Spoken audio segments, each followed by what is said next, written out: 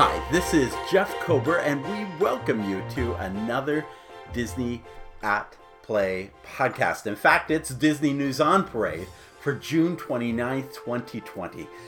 Today, we're talking about new park safety insights and park and hotel registrations from last week. It's the perfect storm. All this and so much more. So join us. Make sure you check out our notes page at disneyatplay.com. We have so much to cover in terms of visuals, images, links, and so forth. So be sure to check it all out. Let's begin with the new registration processes that were introduced last year. Or not last year. Feels like it's been a year ago. It's actually just been a week. Last week we spoke of the new registration process and the dates. Since then, many of those dates have come and gone. And, well, how did they fare? Well, here's some of the highlights of last week and this week. First, Monday, June 22nd. This was the first day when reservations were made available. Park reservations were made available to those who had already confirmed reservations for a hotel or for DVC. That day started awful. Everything was backed up. It took hours for people to get through. A lot of people, they'd gone through the res process. Things crashed and burned. Over time, as you rolled into evening, things started to get better. But it was a bad start to restarting the reservation process. Fast forward 2 days later, Wednesday, June 24th. And by the way, from what I've heard from travel agents, Tuesday, doing the same kind of things, it was okay by then. But again, Monday was a mess. Wednesday, June 24th, the option was made available for guests to grab reservations from January 1st of 2021 through September 26th of 2021. Remember that October 1st of 21 will be the 50th anniversary. So they've gone up until that point. And for the most part, you'd think, well, you don't have to run, unless you've got a unique date or some very, specific request. I want to be in the best suite at Disney's Polynesian Resort on Christmas Day. You definitely need to be out of the gate if that were the case. But otherwise, you probably, have time to make those reservations and try to figure out what you want to do. But that kind of rolled and went through all right. Friday, on June 26th, annual pass holders had availability beginning on this date to book their reservations into the park. That began at 6 a.m. Many of those reservations or venues were unavailable within minutes, as annual pass holders booked up to 3 experiences at a time. Again, the flow actually went fairly well, especially if you were up early. For me, I was lucky. I was there at 6 a.m. and it allowed me to book right through without any problems. In fact, I did all 3 bookings and changed one of the 3 bookings all within about 8 minutes. So it went really smooth, very well, all things considered. The interesting thing is that when reservations for park reservations began on Monday, you could go online and see which days certain parks were no longer available. The good news was, as we rolled into annual pass holder reservations, they actually freed up some additional days. So I was able to get the Magic Kingdom on day 1 of availability. I was able to get the studios on day 3, the first day it was available. And then I also grabbed Animal Kingdom as well. So that went actually very well on Friday 26th. Again, if you were up early at 6 a.m. to get them. Sunday, June 28th, the Disney Park Pass system opened up to all other existing ticket holders. So if you already had a ticket previously, you could then go in and finally make your reservation. It's questionable how many openings there were. But I haven't seen online a lot of negative feedback about this date. Notwithstanding, one of the challenges is moving forward that making advanced reservations to go into the parks makes it very difficult for hotels outside of the Disney bubble to draw guests when they have not been able to reserve their park stay yet. So imagine, usually you try to make your hotel reservation, and then once you've figured out what days you're staying at a hotel, you then go about trying to buy tickets and to make a park reservation. So that makes all that, it becomes a lot trickier now moving forward.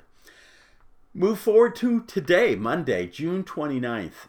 Disney told annual pass holders that there would be previews to the parks. They didn't state when you could get those preview tickets. Well, lo and behold, it happened at about 11:30 this morning. The message was sent via text and email to almost all annual pass holders.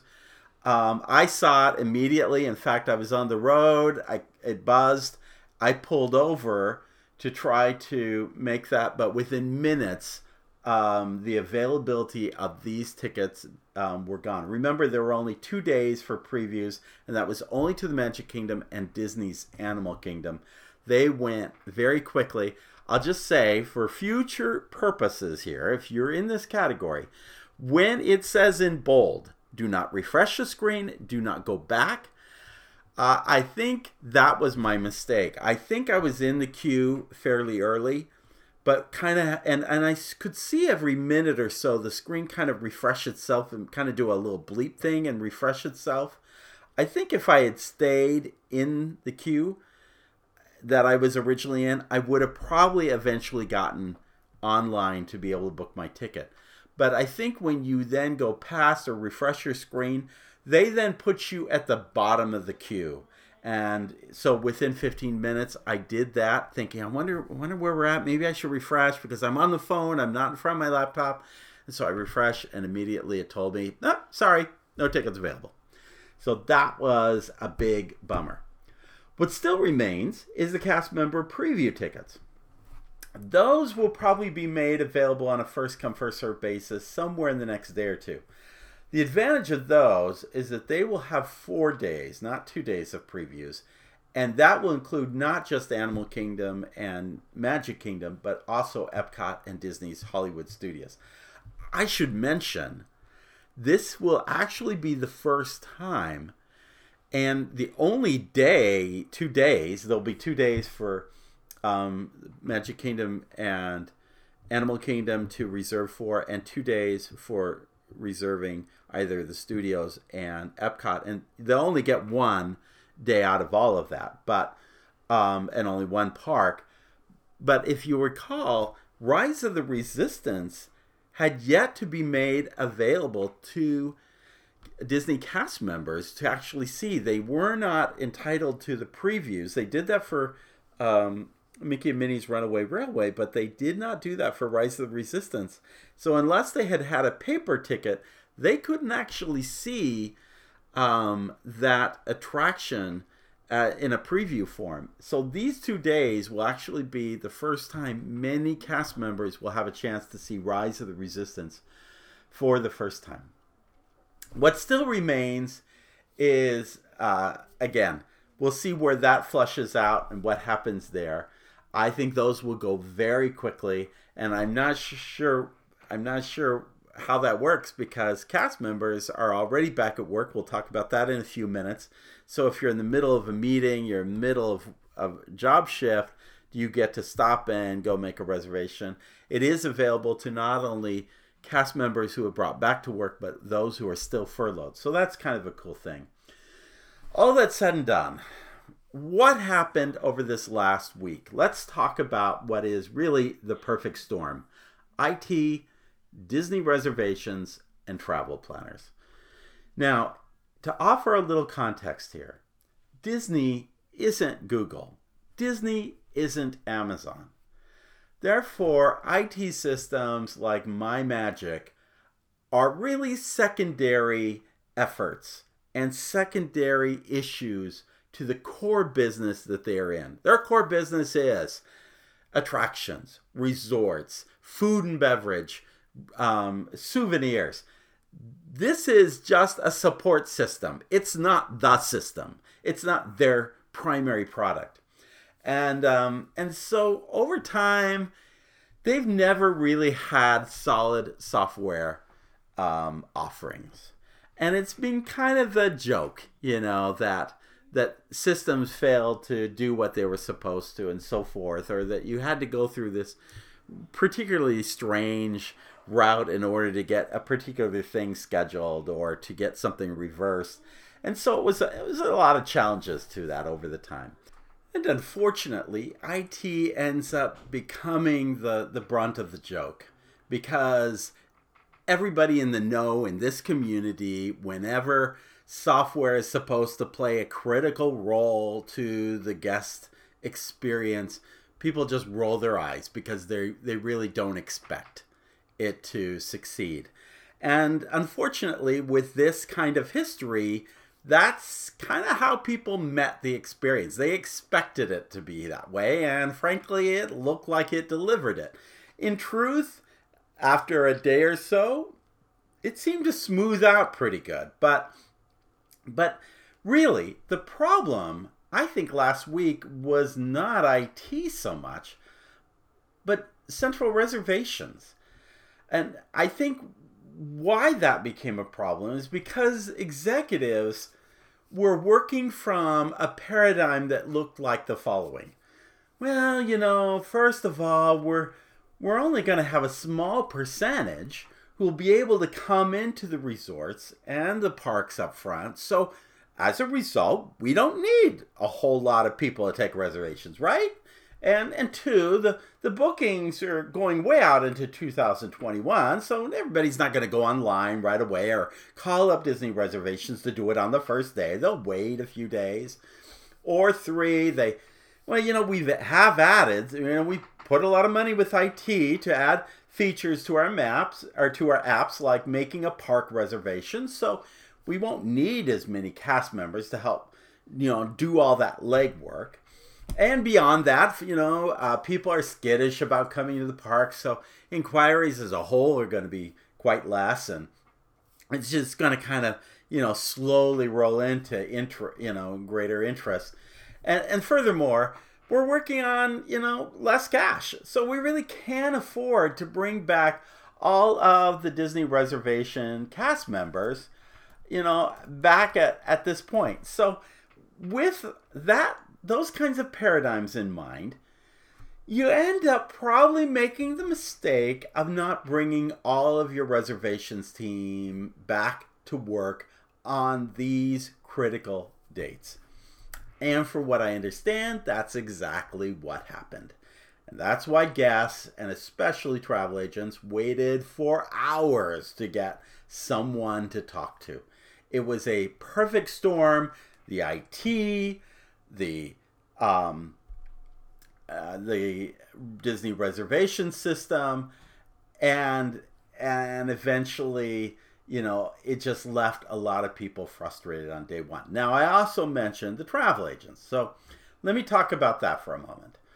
The way to address problems head on when you think you're going to have, say, IT problems or, heavy demand, the way to address that is to provide as much communication up front. We're going to communicate everything we can to our guests. We're going to provide detailed explanations and understanding and training to our travel agents and then, of course, to our own cast members, right? But because many of these issues were being addressed for the first time as they came down the pike, they didn't do a lot of upfront communication. In fact, they probably thought, if we say everything up front, we're going to create problems up front. So let's just communicate what we absolutely essentially have to. That's a PR perspective, that when you're trying to manage communications, let's just minimize the message to absolutely what has to happen. And this, unfortunately, becomes a mistake, because it leaves everyone frustrated and unengaged. They don't know what's going on. They don't know what's expected. They don't have the final word. And in my conversations with cast members, they were doing their very best. But honestly, it was painfully difficult in dealing with everything on their plates because they themselves didn't have all of the training and communications and information that they needed. So then we talk about the travel agents. Now, travel agents are quote unquote operating partners. They're not quite like Coca-Cola, sponsoring attraction and bringing syrup to the table, but they are an operating partner. Operating partners is language, just like we have language for cast members instead of employees or guests instead of customers. Disney uses the term operating partners because it really means, which frankly in any other organization would mean third-party operator or contractor in any other organization. But culturally at Disney, it's supposed to be different. They're supposed to be truly partners. So as an operating partner, we expect you to uphold our standards. You're expected to go through the same training that we go through. We're going to share in the planning and the operation and the execution and the communications of what's going on, so it becomes seamless. It becomes one Disney as it rolls out. That's the intent with an operating partner. Third-party people, on the other hand, they're just contractors. And contractors, they just do what's spelled out in the contract. No more, no less. Just do what you're expected to do. That's not the Disney way. The Disney way is to have operating partners where we all work together to create one Disney. The problem is, Disney would probably prefer a world, if you really got honest about it, they'd probably prefer a world where they didn't have to use travel agents. They probably prefer to keep the percentage that ends up going back into the pockets of the travel agents. They probably would like to think that somewhere as millennials get older and so forth, and baby boomers who rely on travel agents die off, that the software will be good enough to book the experience without one, and thus we'll be able to keep the percentage. So there is this, I know they say it otherwise, and they put logos to it, but there is this backhanded feeling that travel agents have, that at the end of the day, they're still kind of third-party contractors. And this really comes across to them when all of a sudden they're surprised with last-minute notices or no communications at all and little training and support. This just doesn't help the relationship. And it certainly does not help the guest experience. It does not lead toward a one Disney experience. Now, let me come back to the IT group. I believe that Disney has actually been planning for months what they should do. And I think that many of their plans were thoughtfully considered. I'm going to talk about safety in a minute. I see some really good thinking going on. And I think that I think that many of their plans are thoughtfully considered. But I wondered if they really paced themselves to give the IT groups time to do their role. IT groups, which, by the way, also in many cases, I don't know if that's the situation here, but in many cases, they've been outsourcing that. Yeah, outsource is another name for contractor or third party instead of operating partner. And again, as operating partner, we expect them to do what, to turn on a dime. But I don't pretend to have specifics here, but I know something about spending so much time in the planning that you end up making others suffer in the execution subsequently. And I have to be honest, I did that on occasion when I worked at Disney. I did not think through and plan through what was happening to everybody else down the pike. And I think I've gotten my hand slapped a time or two as a leader, because I really hadn't really factored in and given more upfront notice to people as to what was going on and what was coming down the pike. So these are the things that all frankly lead to the perfect storm. And one can kind of not blame them. And this is so unprecedented. And yet, if we could maybe change our perspectives of third-party IT folks or of Disney reservationists, and which, by the way, has also been third-partied in some situations, and also the travel planners themselves, we need to become one Disney, not some broken up operation that's working on the fly. All that said and done, let me change the chapter now to talk about new safety standards and new things that are being implemented as the parks prepare to reopen.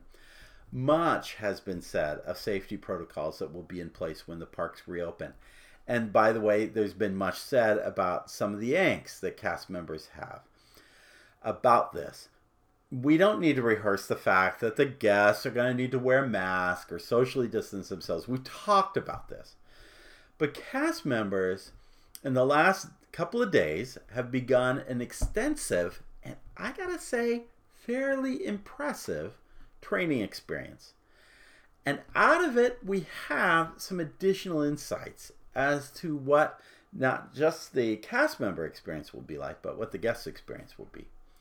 First off, Disney has basically told their cast members that there will be different zones. Based on the position they're in, the location they'll be in, there's different kinds of expectations for the cast members when they're in certain zones.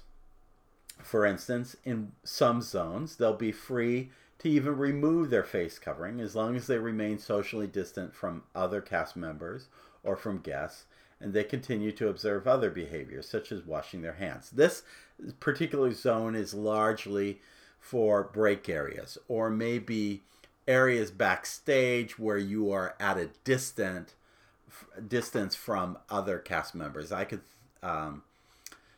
maybe you're in a maintenance bay and you're just the only one working underneath that monorail to fix it.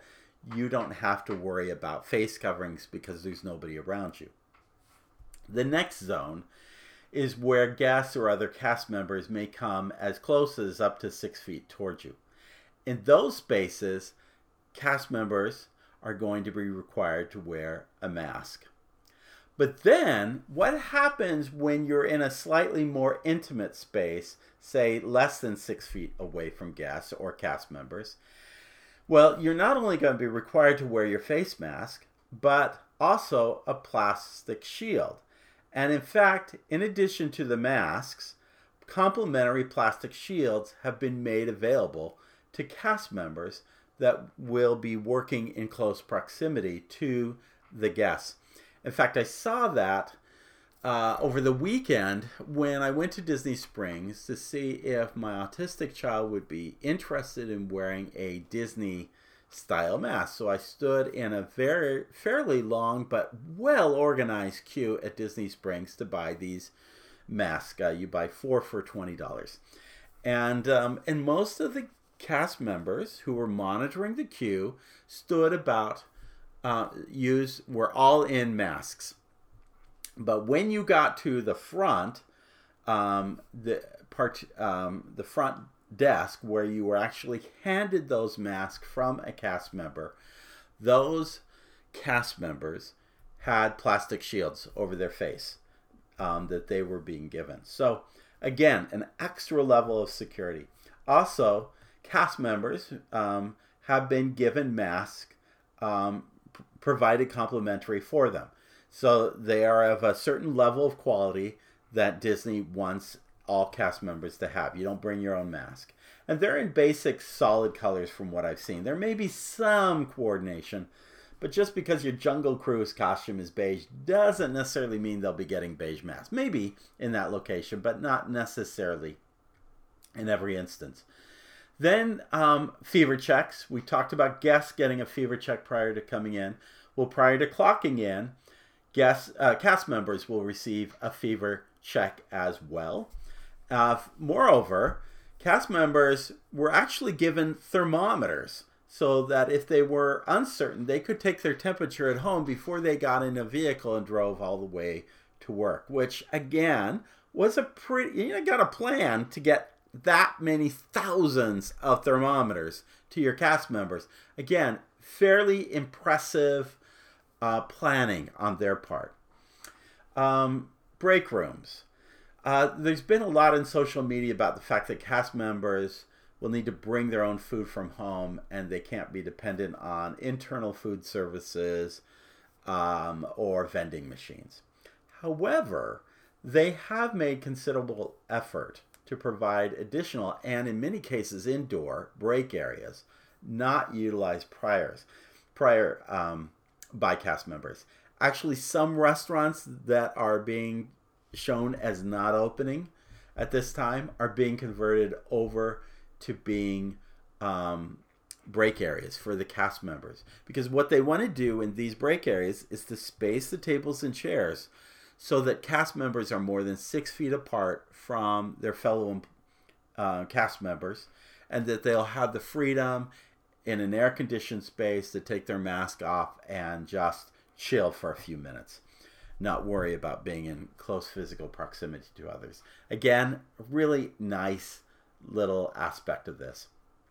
What about the guest experience? Well, we've talked about these, but again, they are being combined together. So again, FastPass was removed. Queues are being organized together, and distance with marks on the ground separating out parties. We knew about that. When guests are being queued into a row, so for instance, I believe, what are there, 4 or 5 seats on the Frozen Ever After ride. When you're queuing for that, they'll, of course, separate rows. So if there are 5 rows, they'll only board the first, third, and fifth, and they'll separate out. Now, usually they'll say, okay, go into row 1, you go into row 3, you go into row 5, and how many you're probably going, you go in row 1 too? No, they won't be adding guests to those rows until those guests have actually gotten on board the boat. So there won't be this intimate contact you have with other guests while you're waiting to board the ride. Very cool. Much more interesting is this, my understanding that with thrill rides like Rock and Roller Coaster or with an attraction like Soarin', the guests will actually be able to, they'll be spreading them out sufficiently, every other row or whatever, or every other seat, so that they can remove their masks while on those kinds of attractions. So that's going to be very cool to be able to just not have to worry about that mask when you're on that ride. What about food and beverage? We actually, in a previous podcast, talked about all of the venues that are opening. That list seems to keep moving and changing. You'll want to check that location. We'll try to put a link in the show notes page.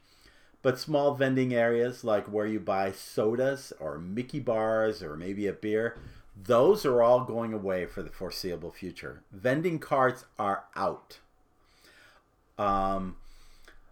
Also, that's for food and beverage, and then for retail, the same thing. So you like buy those light up toys at night and so forth that are brought out. Those, any small kiosks are not going to be used for the foreseeable future. Those are all going to go away at this time. We have mentioned in the past, but there are guest green zones that are going to be made available so guests can get a break from wearing a mask other than dining locations. For instance, we mentioned Pizzafari, how unusual it was that it was not opening. My belief is that it will probably be used as a green zone.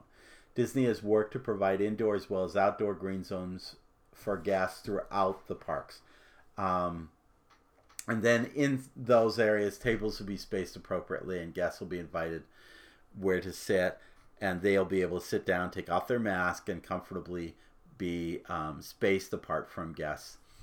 Bus transportation. Wow, bus drivers, I've heard, are airing out the bus for 5 minutes about every 20 minutes, or after a major drive-through. So they're asking guests to wait before they board so they can air out the bus. Physical barriers and numbered seats are on the buses. The hand straps that are on the bars up above, those have been zip tied so they can't be accessed or utilized. So the expectation is that all guests will be seated during the experience. And then monorail, according to WDW News Today, it appears that partitions are being placed inside the monorail cabins to, again, better separate parties and to have definable spaces. Again, I have to say, very impressive. All the planning going in. And, it's not just planning. You got to come up with these partitions and you got to hang them and you got to, put stickers on the floors and so forth. So, again, a lot that is very impressive here going on. So, very, very cool. So beyond all of this, we have a lot of miscellaneous news.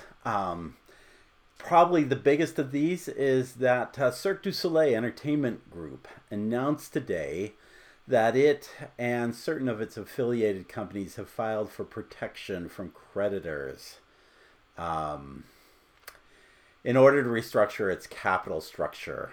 That said, Cirque spokesperson Melanie Fontaine told the Orlando Sentinel that while no official opening date has been set, Drawn to Life could premiere this fall, barring any government restrictions. Cast and employees for the show are still on temporary leave to, quote, ensure a swift and efficient return as soon as the ban on gatherings is lifted and show operations can resume. So clearly there's a lot more to happen on Cirque du Soleil. And that's unfortunate. The great shows throughout the world, but they have certainly been hit hard by this pandemic. We've talked a lot about the NBA coming to Walt Disney World. It appears that NBA and National Basketball Players Association are planning to paint Black Lives Matter on the court inside both sidelines in all three arenas the league will be using at the Walt Disney World Resort when it resumes their season late next month in Orlando. So that was basically just informed. ESPN noted that. In addition, we're going to invite you to head to our notes page because we have a whole lot of things going on. There is only one character experience in the resorts. That's Topolino's. Apparently, Epcot's Garden Grill has also added a modified character experience. It's the only one named at this point for the parks themselves. The new Tri-Circle D Ranch opened at Fort Wilderness. This was moved and enlarged because of the building of Reflections, the DVC resort. That, of course, is in question as to whether it's going to be open. August Cantina has been moved from the dining list. I would not be surprised if that becomes this, and this would be cool if they did this. It became one of the zones you could go to just, again, get out of the area and relax. They have those little alcoves. You can't seat a lot of people inside, but, just going inside, getting some cool air, listening to our favorite DJ Rex. That might be a nice little thing, even if you couldn't get a drink. A new zebra foal has been born and is at Disney's Animal Kingdom Lodge. That's really cool. AMC has moved back its opening, so has Mulan. New retail operations going in, a new cookie store, a new donuts and brews store. The M&M retail store has announced a Thanksgiving opening. And then we also note some things that are have kind of gone back to closing at Disney Springs. So very disappointing. I have to say, my wife and I had the opportunity of enjoying dinner at the Polite Pig. We ended up we didn't want to sit inside. Although really it was well spaced inside and it was nice and cool. But we just took a far table on the far outside perimeter away from guests, thinking, I wonder if our server is going to find us with our food. I could not tell you how great the service was at the Polite Pig. And I've eaten there several times. I've never been really that impressed but I tell you, the service was superb at that. And the cast members just seemed so excited to have guests back. And just it was such a great, positive experience. At any rate, more of these kinds of things out on on our miscellaneous news. So be sure to check our notes page. We are so glad that you have taken the time to join us for this podcast. We've got so much to cover. In the weeks to come, July is going to be our busiest month ever in terms of providing news and insights as Walt Disney World and so many other resorts around the world prepare to reopen. So be sure to subscribe to our podcast. And send a friendly word over to iTunes if you could with a good rating or review. That's always so appreciated. Our growth has been wonderful this month. It's been amazing, and just a couple of months we have doubled the number of listeners. So now instead of 2, there are 4 people listening. No, seriously, we are grateful for that. One more thing to mention: the next 2 days, well, through the 30th, end of June, is the last time you can go and do the survey. Survey only takes a couple of minutes, and you register for the possibility of a big sweepstake prize. So please go in and register and give us your feedback. We need feedback. Feedback is the breakfast of champions, and so we'd like to hear from you about how we can improve our podcast posts, YouTube channel, and so much more. So again, thank you for joining us, and in the words of Sinbad's storybook voyage at Tokyo Disney Sea, which just opened this week, always follow the compass of your heart. Have a great day. See you real soon.